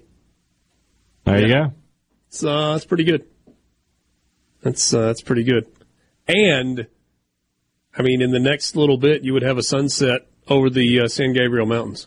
Oh, man. I mean, I like Houston. I've been to Houston. It's a fine city. It's really spread out, though. Not exactly a place that... This reminded me of Lieutenant Dan in Forrest Gump. I've been to Little Rock. It's a fine town. Yeah, Houston's fine. There's a lot of money there. There's a lot of stuff to do. One of my favorite barbecue restaurants is in Houston. Yeah? Yeah, Killen's Smokehouse. So good. But am I crazy for thinking that that's among the venues for the college football national championship? That's pretty low on my list of where I would host the game. I still like it where they connected them to a bowl game. So, instead of if they're going to be in Texas, they should be in Arlington. Connected to the Cotton Bowl and so on and so forth. Well, you got the Tax Act Bowl right here. The Tax Slayer or Tax Act Texas Bowl. Tax Act Texas Bowl. Yeah. Who could forget? All right, so 2015, first year of the college football playoff was in North Texas at Jerry's World. 2016, it was in Arizona at whatever the name of that stadium is now. They don't need to play postseason games on that field if it's going to keep doing what it's doing. Yeah, they've had field issues there. 2017 was Tampa. So they played it outdoors in Tampa in 2017. 2018 was Atlanta. That was the old stadium. Home of the College Football Hall of Fame. Now they've got a brand new venue. Cool with that. Was Mercedes-Benz in 2018 or was it still the Georgia Dome? It was Mercedes-Benz. It was like the first year, right? Yeah, it was new, but yeah. 2019 was the Bay Area, Levi's Stadium. Yeah. 2020 was New Orleans. So that was following the 2019 season. That was LSU Clemson in New Orleans. I was at that one. That was 2021 was Miami. Bum deal for Miami getting it following the COVID season. 2022 was Indianapolis. And then last year, Los Angeles at SoFi Stadium. And do we have future cities yet?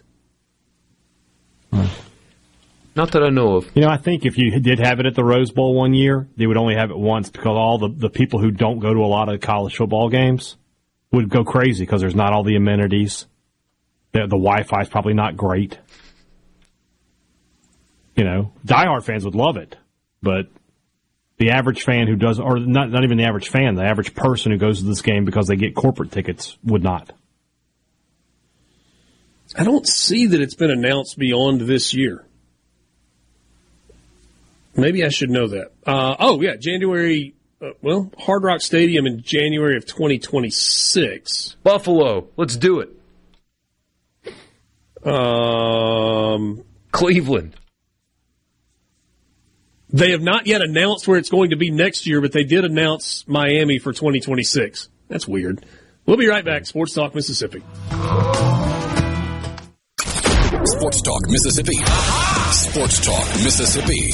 Your new home for exclusive sports coverage here in the Magnolia State. How do you like that? I love it. On Super Talk Mississippi.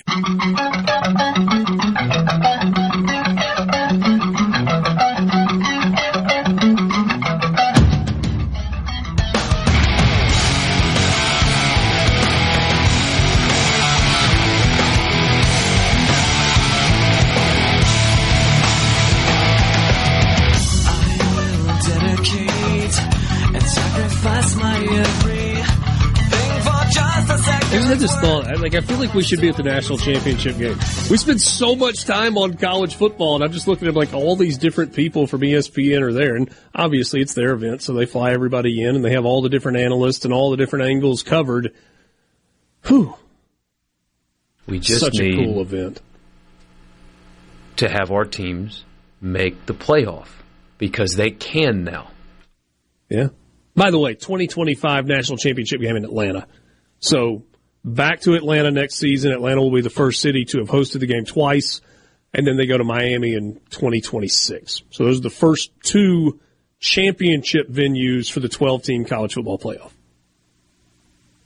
Like it. Good news for Ole Miss fans. Short trip to Atlanta. Hey, there.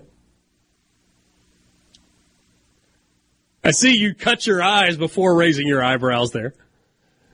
Just messing with you.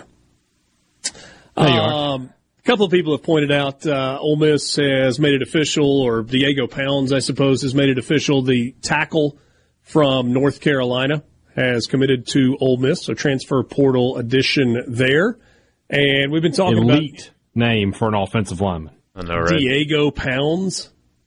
Yeah. So great offensive line name. Pounds will be blocking for Dart, the quarterback, who will be handing it off to Ulysses Bentley IV, the running back. And will be throwing the ball to Juice. To quote the Colonel Jack, Jack Horner, those are great names. Great names. They needed offensive line help, though. That was... Yeah, and that's exactly where I was going to go with that. I mean, there was all the high-profile stuff, had a bunch of pieces on the defense. You add Juice Wells, as you alluded to just a second ago. This was the next step, right? I mean, Ole Miss needed to start adding offensive linemen, and this is a great first step in picking up an experienced starter from the Power 5 level. Yeah. And I would imagine that they do not intend to be done yet.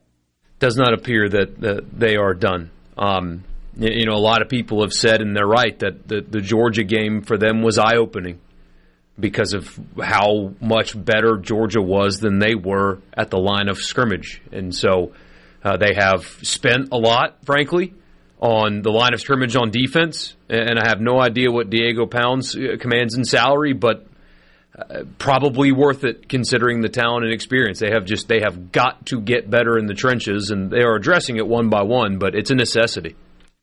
Hey, Dad, State added a transfer portal player today as well on the defensive side. Yeah, Auburn transfer Wilkie Denaud. I think that's correct, or Denaud. I don't know. Great for sure. name. Once we learn how to pronounce it anyway. It'll be fine, yeah. 4-star defensive lineman, redshirted last year, had some off-the-field issues that I think played into the decision to redshirt him. So he's left Auburn and will be headed to Mississippi State. State needs defensive players, and so they added one today. Anybody else over the weekend? No. After we went off the air Friday, we talked about Kevin Coleman and Stone Blanton. State brought in a lot of guys, but Denaud is the first one to commit from that group. Your title of your podcast was interesting today. Hey, Dad. You're welcome, by the way. Thank you very much. Appreciate but lot of talk about a lack of impact defensive players via portal so far. Mm-hmm.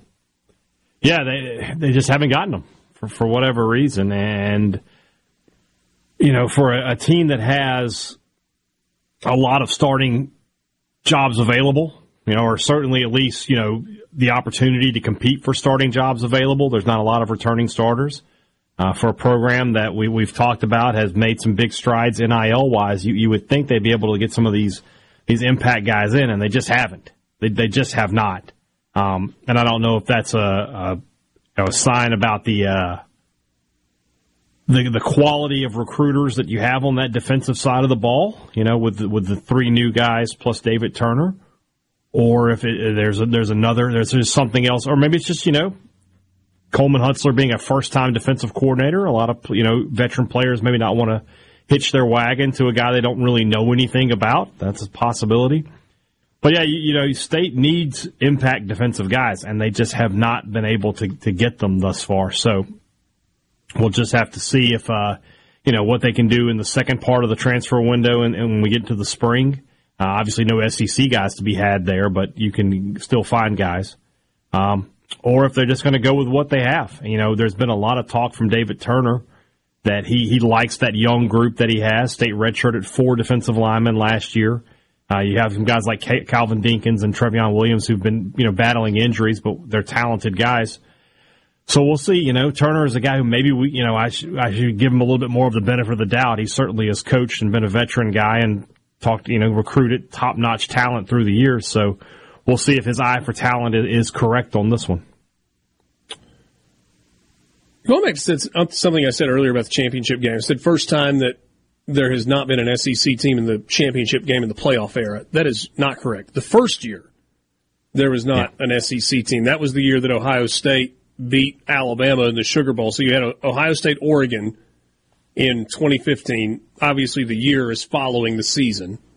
Yeah, most people think that Ohio State beating Alabama was them winning the championship. It wasn't. It kind of was. Yeah. They ran away from Oregon in the title game in Dallas. Yeah, because Oregon beat Jameis, who threw the ball backwards in the Rose Bowl. He did. So here's what you had: Alabama over Clemson in 16, Clemson over Alabama in 17, Alabama over Georgia in overtime in 18, the only overtime national championship game of the CFP era. Only overtime game. Did Tennessee Ohio State go to overtime in the first BCS game? Tennessee Florida State? No, Tennessee Ohio State. Tennessee beat Ohio State in Tempe, right? In 99? At the end of the 98 season? Yeah, Tennessee's national championship. Yeah, they beat Florida State. Ohio State beat Miami. No, it didn't go into overtime. That's right. Okay. Yeah, that's right. That was a few years later. On the botched pass interference call. That was overtime, right? Or no? It was not overtime. Oh, wait, the Miami, Miami-Ohio State game was overtime. Yes, okay. Correct. There we go. Thank you. It was groupthink. Appreciate that. There you go. Long time ago, unfortunately. Yeah, Clemson over Alabama in 2019. LSU over Clemson in 2020. That was before the world fell apart. 2021, Alabama over Ohio State, handily. 2022, Georgia over Alabama. 2023, Georgia over TCU. So we'll have a new and we've forgotten something else champion. that's happening tonight. And that's we're supposed to get some information, some sort of commercial or something regarding the EA NCAA football game tonight. The reporting says not to expect a trailer, but maybe we can expect a date and some information on this game tonight, which is just like crack to me. So yeah, going to take Hawaii to the national championship like I used to do back in the day. That was my go-to. I'd be Hawaii in Aloha Stadium, and I'd be a dominating power. I wonder if Aloha Stadium will still be on there. That's a good point. It shouldn't be condemned. They don't play there anymore. Sorry, I just shattered the hopes and dreams of your childhood, Borky. Yeah, it's okay. I'll play in the makeshift stadium. It's fine. Oh. Yeah. Or should I pick a new team? Who should I be? That's what San you should Jose do. State. Yeah. I like that. I like that. San Jose State's a good one. What if they're on there? What if they're on there as like an FCS team? Could you bump Furman up to FBS? If Furman's available. Because they used to do just FCS Southeast. Like, come on. Just put them in the Sun Belt or Conference USA and go from there. Winning a national championship in Paladin Stadium. Yeah, buddy. But you would play the championship game in that stadium? Well, I would get one playoff game there. There's no way they're giving us a bye in week 1. Yeah, okay. Yeah. Nobody believes in us.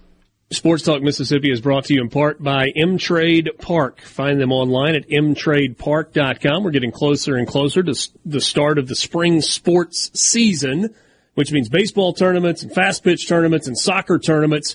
If you're involved in scheduling, be sure you check out the full schedule of events that's coming to M-Trade Park. That is on their website, mtradepark.com. If you're going to play M-Trade. You guys excited about this one tonight? I'm thrilled. Yes and no, because A, I'm not sure how good the game's going to be, but B, this is it until September. No, August 31st. Late August. Yeah, it's like, well, I mean, there'll be week 0 before that, but this is the end. It always is bittersweet. Sports Talk Mississippi. We will wrap it up with you coming up next right here in the Pearl River Resort Studio.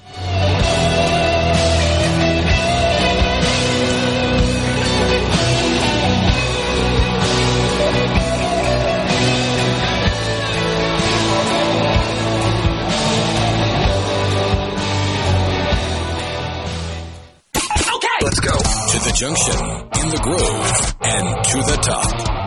Don't hurt yourself. Sports Talk Mississippi. On Super Talk Mississippi.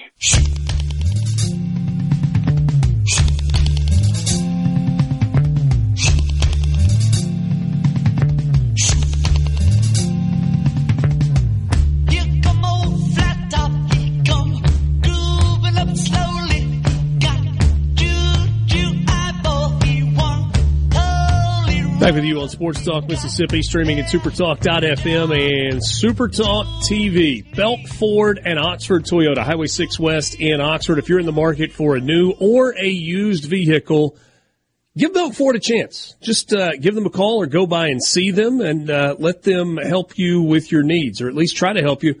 They're going to take care of you. Great people, happy to work with you. They will not be pushy.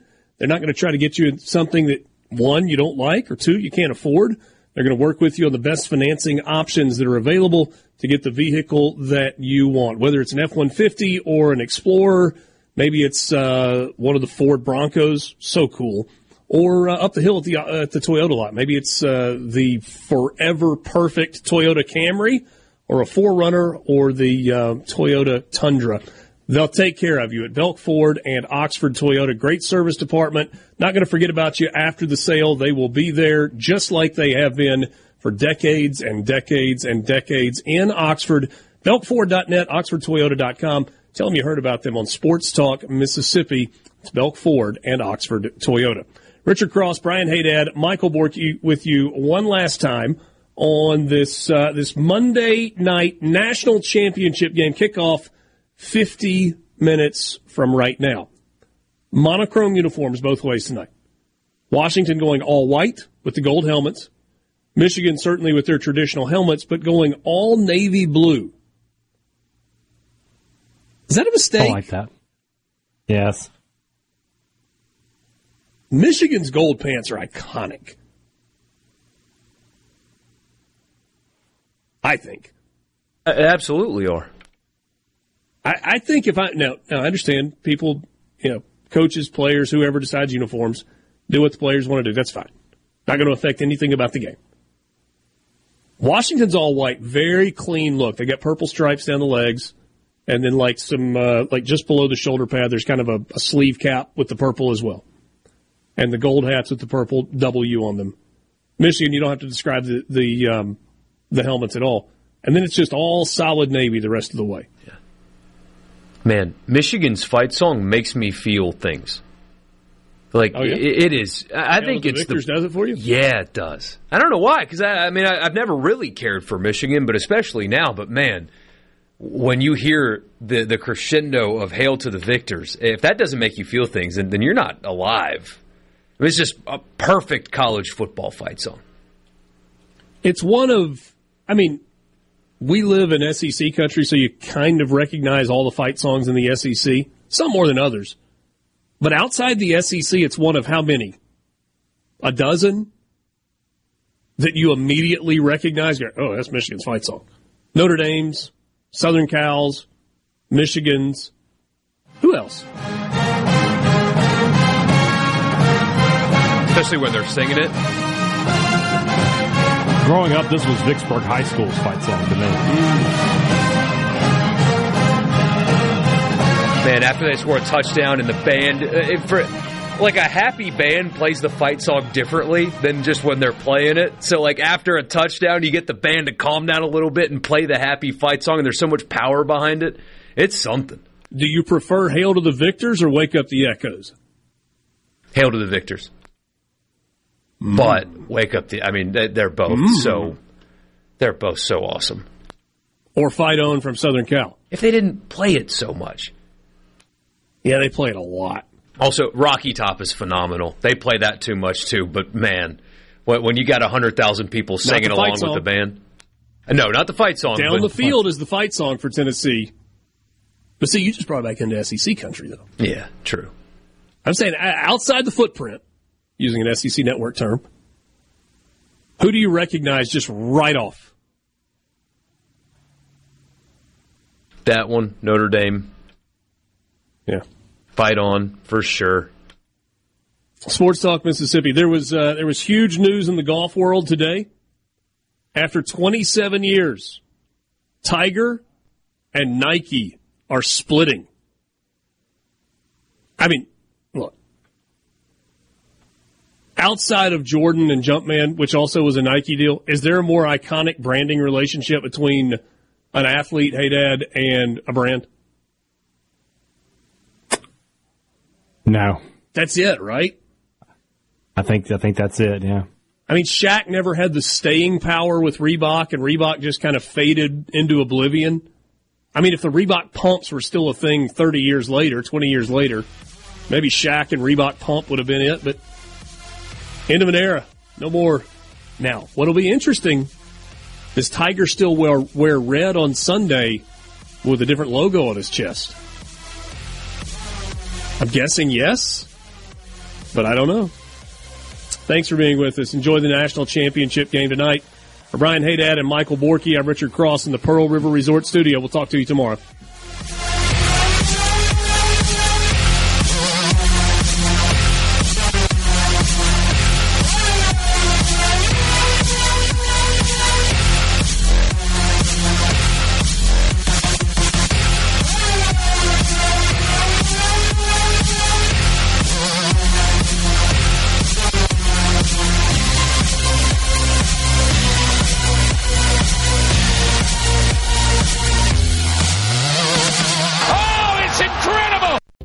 Are you a business owner looking for help with HR benefits and payroll? MWG Employer Services offers a wide range of services and can create a custom plan that fits your needs and budget. I was so overwhelmed with HR stuff.